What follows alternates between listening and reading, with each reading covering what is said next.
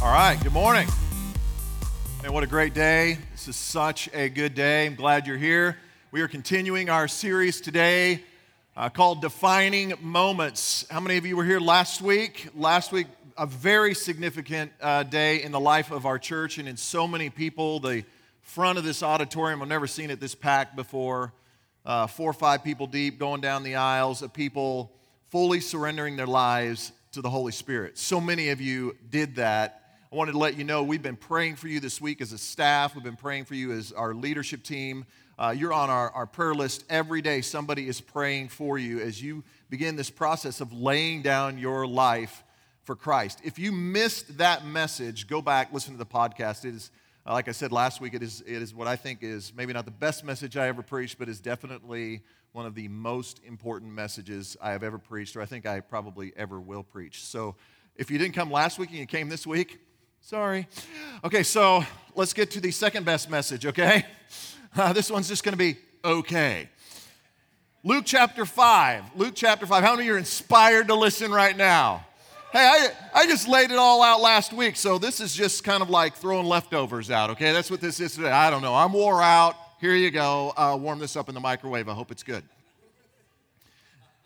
Okay, Luke chapter 5 is where we're going to be. Hopefully I'm kidding on that. I believe today is really going to be this whole series is just going to be fantastic. So I hope you're going to be here every week for this series because I believe God has a defining moment in every single one of our lives. Many, many defining moments. He has purposes and plans and things He wants to do in our lives. So Luke chapter 5, it's Matthew, Mark, and then Luke. Luke was one of the followers of Jesus. He wasn't one of the disciples, but he followed the disciples around, and he heard the accounts of Jesus' life, and so he wrote them down in this book, and we're in chapter 5. If you don't have a paper Bible with you and you got a mobile device, go to corechurch.com. You can download the Bible there, or if you want a free Bible there at the Next Steps room, we give those away, no questions asked. Just go back there and say, hey, I don't have a Bible, and we want to put one in your hand. We think that's really important. So Luke chapter 5 is where we're going to be here. Jesus is in the process of beginning his ministry on earth. He's like right around 30 years old or so at this time. And in chapter 5, we pick up the story of when he first calls his disciples. It says this, I'm reading out of the New Living Translation. One day, as Jesus was preaching on the shore of the Sea of Galilee, great crowds pressed in on him to listen to the word of God. He noticed 2 empty boats at the water's edge, for the fishermen had left them and were washing their nets. Stepping into one of the boats, Jesus asked Simon, and Simon, by the way, is Peter. We'll see that here in just a moment, so that's just another name he had. Simon, who was Peter, its owner, he said, will you push it out into the water? So he sat in the boat, Jesus did, and he taught the crowds from there, from Simon Peter's boat. And when he had finished speaking, he said to Simon, now go out where it's deeper and let down your nets to catch some fish. Master, Simon said, hey, we worked hard all night, didn't catch a thing, but if you say so, I'll let down the nets again. And this time, their nets were so full of fish, they began to tear. A shout for help brought their partners in the other boat, and soon both boats were filled with fish and on the verge of sinking. That is a good haul for the day. And when Simon Peter realized what had happened, he fell to his knees before Jesus, and he said, please leave me. I'm too much of a sinner to be around you. For he was awestruck by the number of fish they had caught, as were the others with him. His partners, who were James and John, the sons of Zebedee, 2 pivotal players in his life, were also amazed. And Jesus replied to Simon, hey, don't be afraid. From now on, you're going to be fishing for people. And as soon as they landed, they left everything, and they followed Jesus. Now, let's pray as we've read this. God, thank you for what you have already done in this service. It's just amazing how you have already shown up. And we ask in the moments that we have now, we want to hear from you through your word. So, church, I want to ask you as you have your head bowed to just pray for the people around you. You might know them, you might not know them, but let's pray for one another. Somebody's praying for you right now. You pray for someone else, that we would be open to what God once said. Pray for me as your pastor, that I would be faithful to the text and faithful to what God wants to say to us. And if you're ready to hear from the Word, give me a big amen. Well, today, what I want to talk about is this, and I'd like for you to write this down. Small moments lead to defining moments. Small moments lead to defining moments. Now, this is not normally the way we think it goes. We usually are sitting around waiting for this really big defining moment. Even as we started this series and we think about this series, you're like, okay, I'm waiting on this really big thing that God is going to lay on me. But I can tell you, it usually does not work that way. Actually, the way defining moments work is defining moments happen in what I would say are the small, seemingly insignificant moments of our day. Things that we don't really even pay attention to. For example, this gentleman here, his name is David. David is homeless. And I was driving 2 weeks ago, and I was at the corner of 71st and Memorial. And I was on my way to an appointment. And I had a place I needed to get to, and I glanced over, and I saw David. And if you've driven anywhere in Tulsa, you've seen Davids, right? I mean, you just see they're everywhere. They're on the side. They got their sign, and I'm like, well, there's another guy with his sign. And I'd love to tell you as a pastor that compassion just rose up in me in that moment and thought, man, what could I do to help this guy? No. Not at all. I had an appointment. I had an appointment I was going to. Honestly, I wasn't even really thinking about him. The only thing I thought as I was sitting in my car was I looked over at him and I thought, really? Wow, we've stepped up the game on this one. We got an American flag and my wife is in ICU. That's what I was thinking in that moment. Like, this dude has stepped up his game so that he can maybe get a little bit more from people like me on the corner. And as I began to pull away, and I drove away from that corner, and on the way to my appointment, I got only about a block away. And that's when God just began to speak to me. And he said, I want you to go back, I want you to talk to him. And I'm like, I got an appointment I got to get to, God. He said, no, I want you to go back, I want you to talk to him. I need you to talk to him. And I'm like, what am I going to talk to him about? I don't even have any money. I don't have any money. I don't have anything because I don't carry any money. Laura takes all the money out of my wallet every night. I have nothing. Amen, man, amen. I was like, I've been at the store before going, okay, not buying that. You're buying my lunch today, dude. I don't have anything. And so I don't have any money. I'm pulling away, and God and I are having this conversation for about 2 blocks. He's like, are you just going to go on to your little appointment, or are you going to turn around and do what I told you to do? And in that moment, I remembered a story where Peter, in another instance, where he was going to the temple, he was on his way to an appointment, and there was a beggar there, and the beggar was asking for money, and Peter looked down at the beggar and he said, I don't have any money, but what I do have, I'll give to you. In the name of Jesus, rise and walk, and the man was healed. And so I said, okay, and God said, I want you to go back, I want you to tell him that.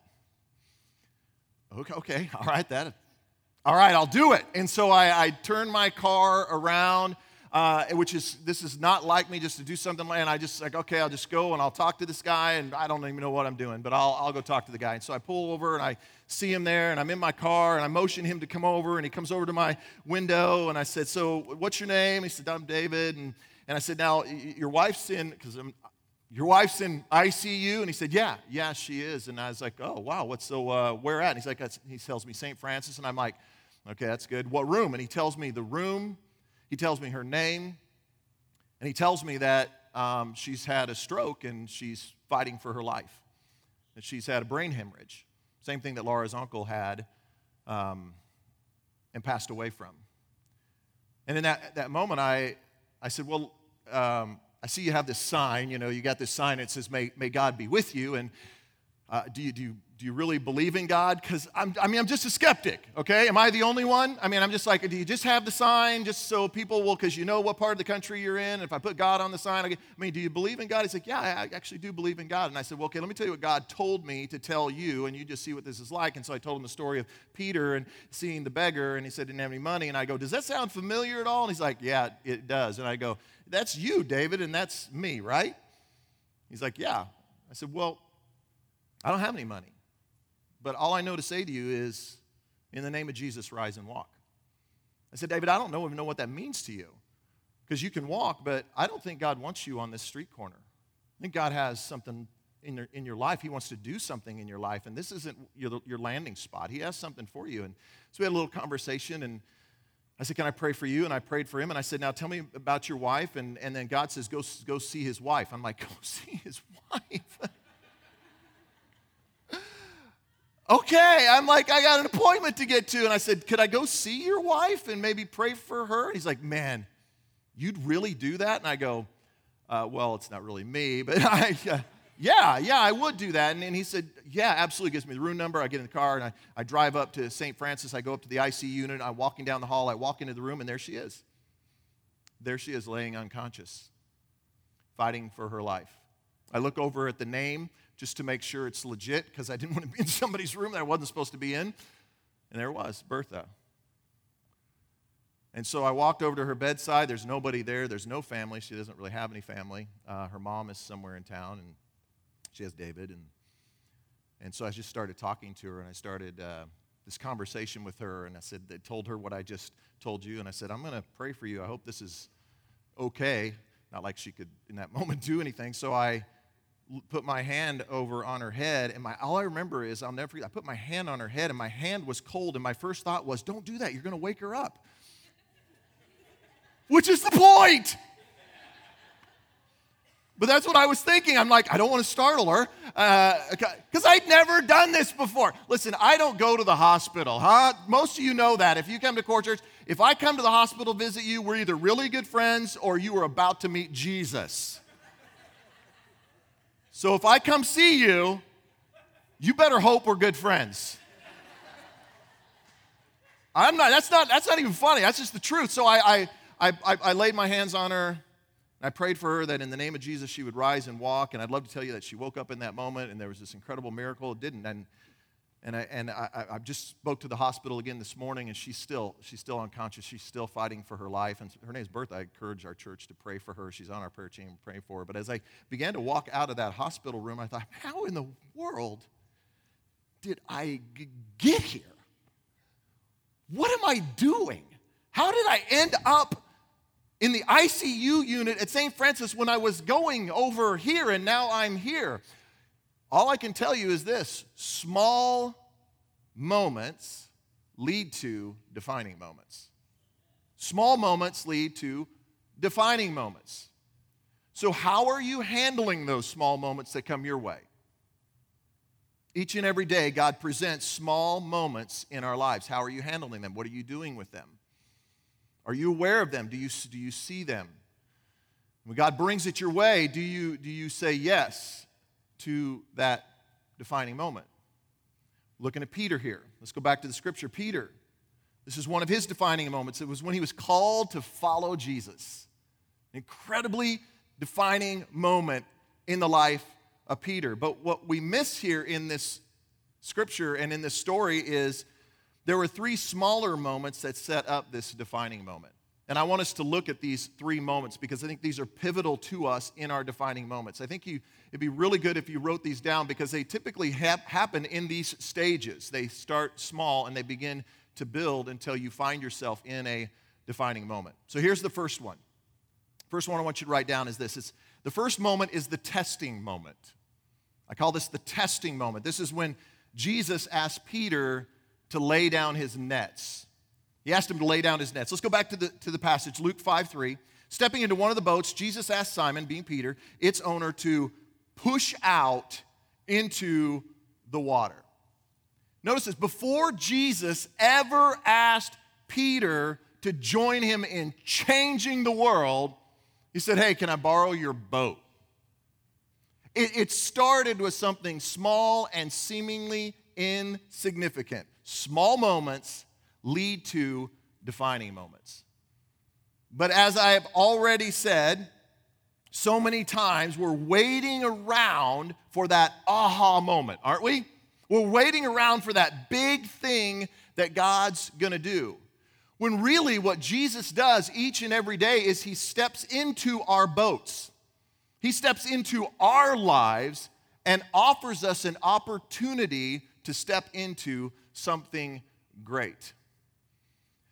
I just think even about like the Adopt-A-Block that we've been doing. We've done this now, I don't know, 6 times or so, and we've gone out into the neighborhoods. And I think about when we did this at Easter. And There's a group of about 12 of us that gathered on a Wednesday night. We just went out in the neighborhood and we just knock on doors and just meet our neighbors and say hi and see if there's any way we can help or assist or anything, anybody they know, anything like that. And just seems to be small and insignificant. When we were doing the Easter one, Laura and I were on one street and we walked up to this door. I'll never forget this moment as long as I live. And we walk up to the door because you never know. I know some of you are just freaking out. You're like, because you don't know what's going to happen when somebody comes to the door. There's no training for what's about to go down. But I can tell you what happened in this moment for Laura and I. There was no training for me for this moment and what was about to take place and happen. And so we walk up to the door, and it's got one of those glass doors, that you can see all the way through. And so I knock on the glass, and this dude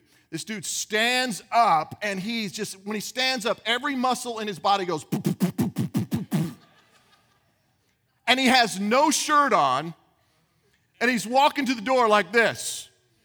And he opens up the door, and he's like, "Can I help you?" And I'm like, "Yeah, you could start by putting a shirt on, dude. You're not helping me. It's my wife here." Man, and Laura's like, "Yeah, you want to come to our church?" Wow. We don't have a dress code. You just come as you are. Really? Could you put a shirt on? Help a brother out. And then I'm like, "Hi, my name's Brad." And he goes, "My name is Antonio." I'm like, really? Am I in a dream? Am I being punked? What's going on?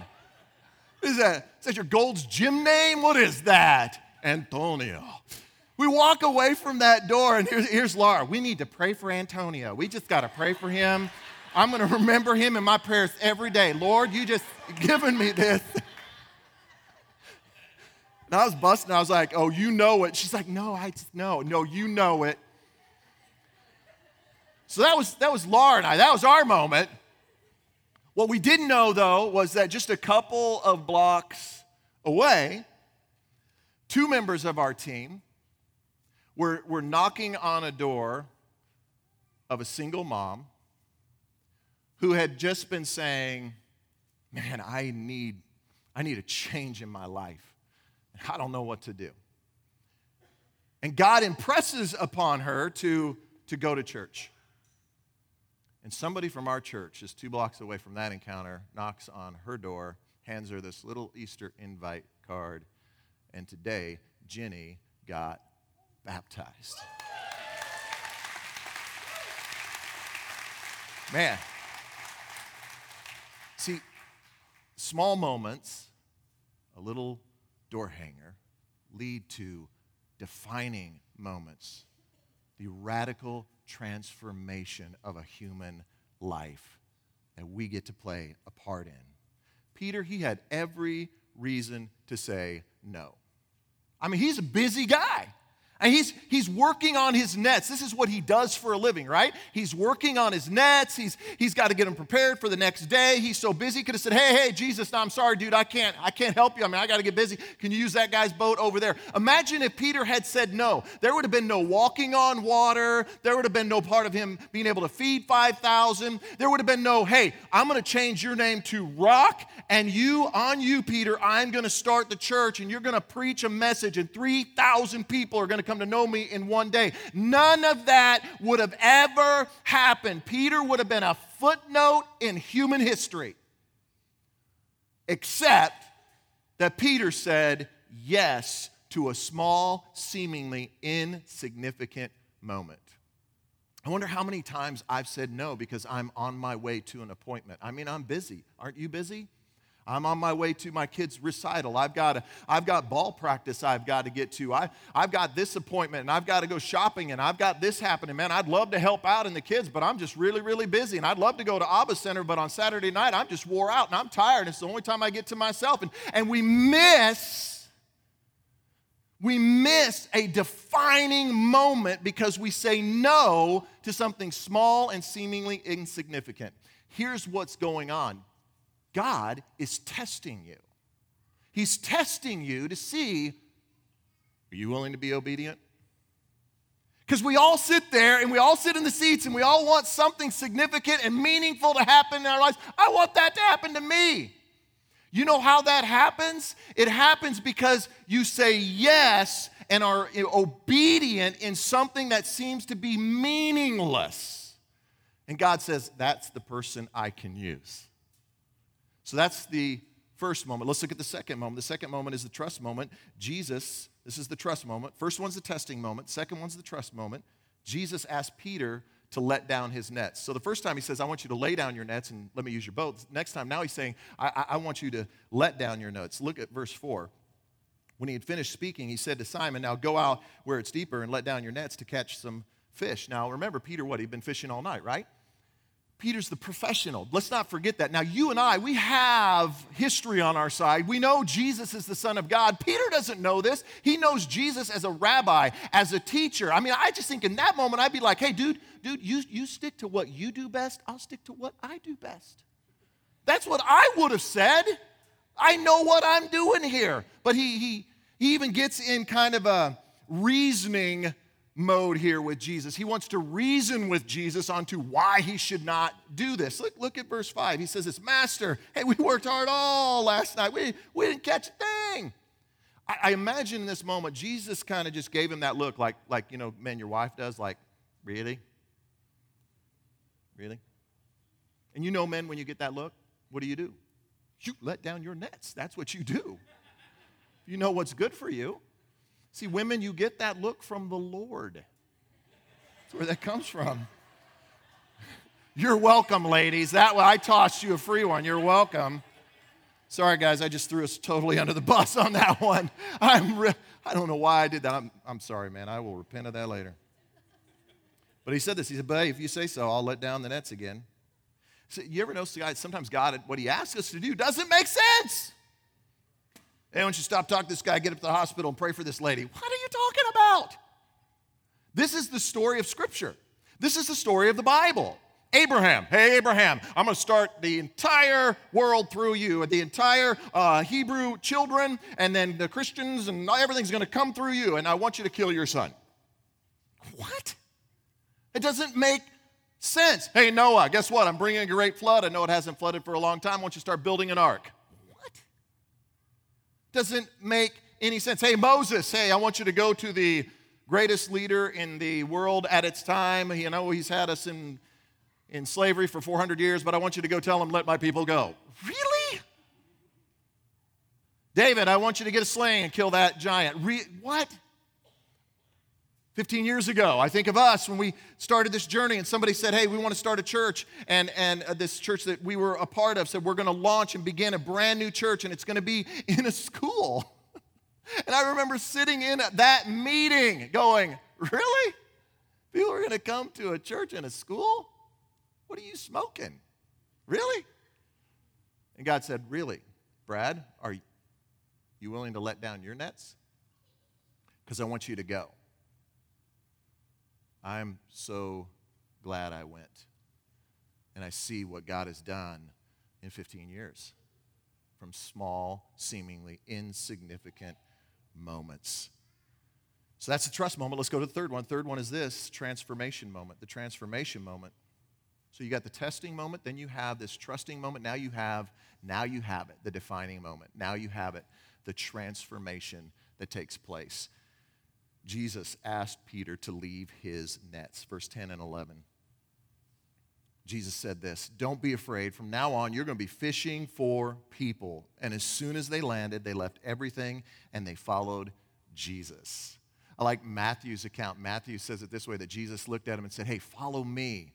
And they just left. They just dropped their nets and they followed after him. Now, this is a big, big defining moment for Peter, because what you may or may not know about the Jewish people is the Hebrew children, the boys, when they are born and when they're raised, they hope that one day they're going to get chosen by a rabbi. They hope they're going to get chosen by a teacher, so they go to school for that. And some are chosen and some are not. And those who are not chosen, they kind of go back and they do basically what their dad did for a living. That's Peter.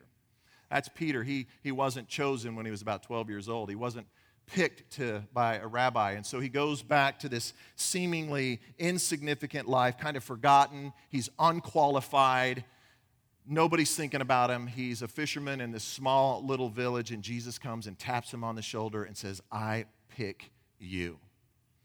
this is who Jesus is, and this is what he says to you. He goes to people who seem forgotten. You ever felt that way? You ever feel like you're unqualified? I don't know how I could even begin to do that. I want you to meet somebody today because I think this is going to help us today. I want to invite Sarah Grounds to come up. Sarah, come on up. And I want you to meet Sarah. She's with Nightlight Tulsa. Will you give her a hand this morning?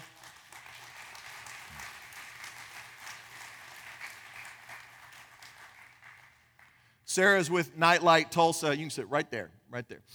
Sarah's with Nightlight Tulsa, and they are an organization that feeds the homeless and an incredible ministry in downtown Tulsa under an underpass. I'm going to let her share that for you here in a second. Our youth have gone down there. My daughter has said, Dad, we got to go. And so my daughter's dragged me down there, and we went down there. It's an amazing organization that Sarah and just a group of church people like you and I decided to start. So Sarah, tell us, give us, for those that don't know what Nightlight Tulsa is, just give us an overview of what it is. Okay. Is it on? Yes. Nightlight Tulsa is an outreach in downtown Tulsa under a bridge. We meet every Thursday night and set up everything. We have hair cutting, books, a warm meal, clothing, foot washing, everything. It's like a little city under a bridge. And we work to build the community down there. We work with the homeless and we work with low income. And as it's grown, we see that we're not just working with those people, but we're also working with our volunteers who come out for healing. So. And how many homeless on average? What does that look like? Is it 10 or 15, hundreds? What does that look like? Right now, we are serving about 250 people every week. So, wow. Wow. Yeah.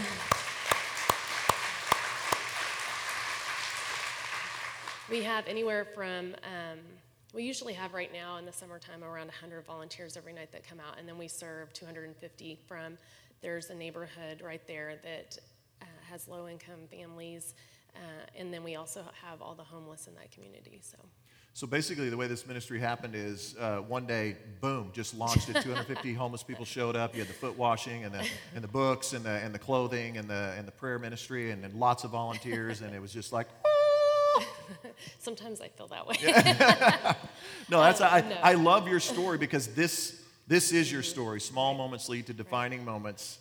Share how this crazy ministry got started with just a small, seemingly insignificant moment. So it really, I feel like God had put little pieces along the way that we didn't understand or were just ignoring maybe. My husband had asked me to watch a documentary with him, and I did, and it spotlighted a place in Portland that was feeding under a bridge, and I felt that urge of I didn't want to just sit, I wanted to do, but really, I mean, we felt very insignificant on how we were going to do that, and who were we to do that, and things like that, and so I had a friend that had done mission work there, and she loved it, and so we kind of talked, and then we just kind of let time pass. And my oldest son, for his 8th birthday, he had said, and we had fed downtown every so often, but he said, for my 8th birthday, I want to go downtown and feed the homeless. I want to pack meals, I want to go walk around, and I want to pray with them.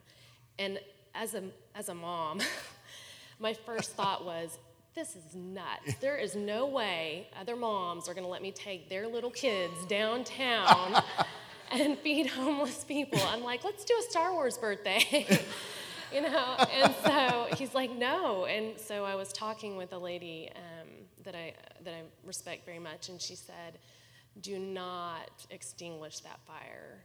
Listen to his plan and carry it out as closely as you can. And so I was like, man, I really would just rather do a Star Wars party, but okay, we're gonna go with this. And so I invited his friends. He didn't want a party at all. He didn't want cake and ice cream. He didn't want any of that. He wanted to go feed the homeless. And so we invited them, and we took them and we fed the homeless, and every one of those parents let their kids come.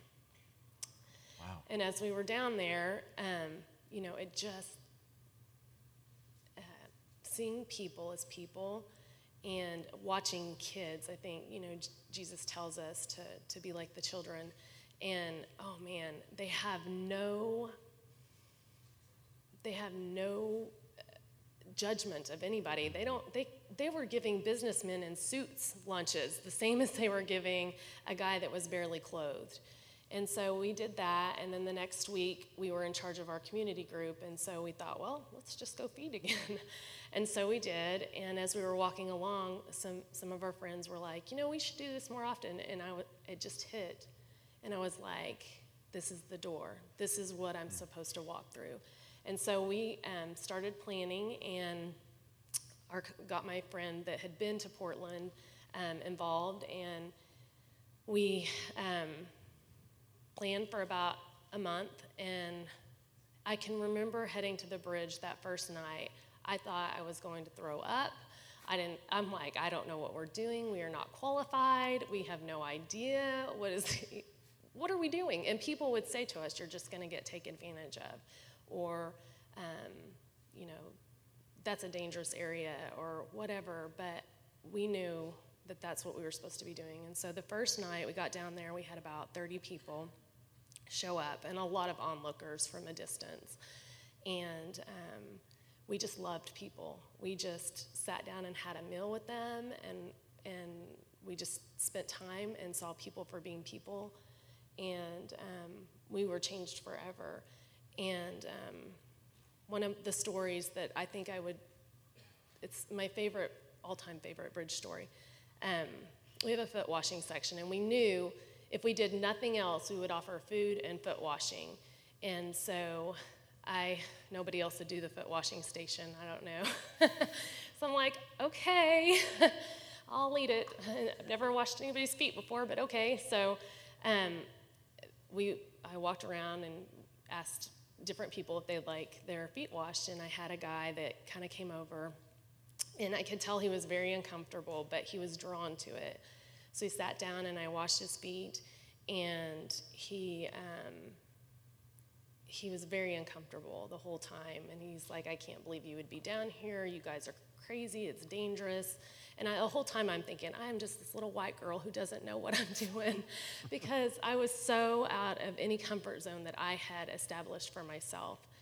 And his name was Hurricane. He was moved here after Hurricane Katrina, is from the south. And he, at the very end, I just kind of patted him on the leg and said, thank you for spending your time with me and letting me serve you like this. And he immediately diverted his eyes and told me, you are making me very uncomfortable. And I thought, oh, man, what am I doing? What am I doing? I have no idea what I'm doing out here. And I thought, I've ruined this. He'll never come back. He's going to tell his friends not to come.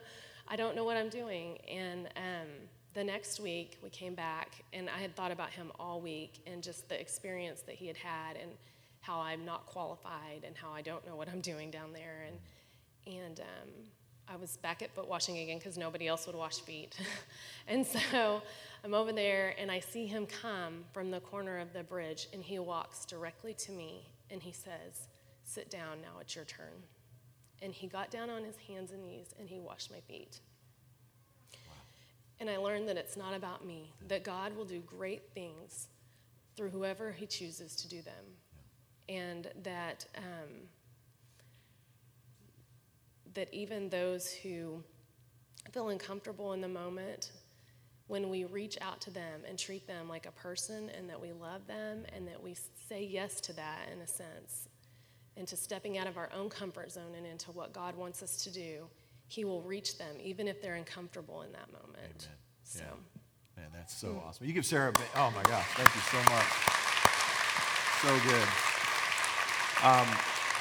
If you want to meet Sarah, she's going to be out here at the table after the service. And thank you so much. I'll take that mic for you so you don't have to carry that around. And then your husband, Jason. Where's Jason? Stand up, Jason, so they can see you, because Jason's the muscle.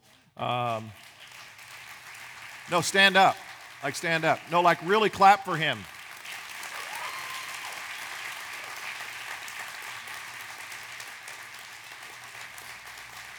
I was joking with him because anytime, if you're married, you know how this works. Anytime you sign up, your spouse signs up, right? And he didn't know what he's signing up, and he's literally the muscle. He drives the truck every Thursday. Every Thursday down there setting up a city underneath the bridge. It's an incredible ministry. I hope that you'll just go out and meet Sarah and encourage her and Jason both. They have some information back there. We'd love for you to partner with them and get involved with them.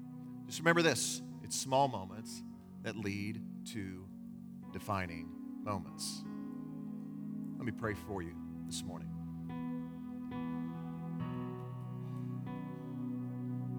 God, thank you for this example of Peter. Thank you for the example of Sarah.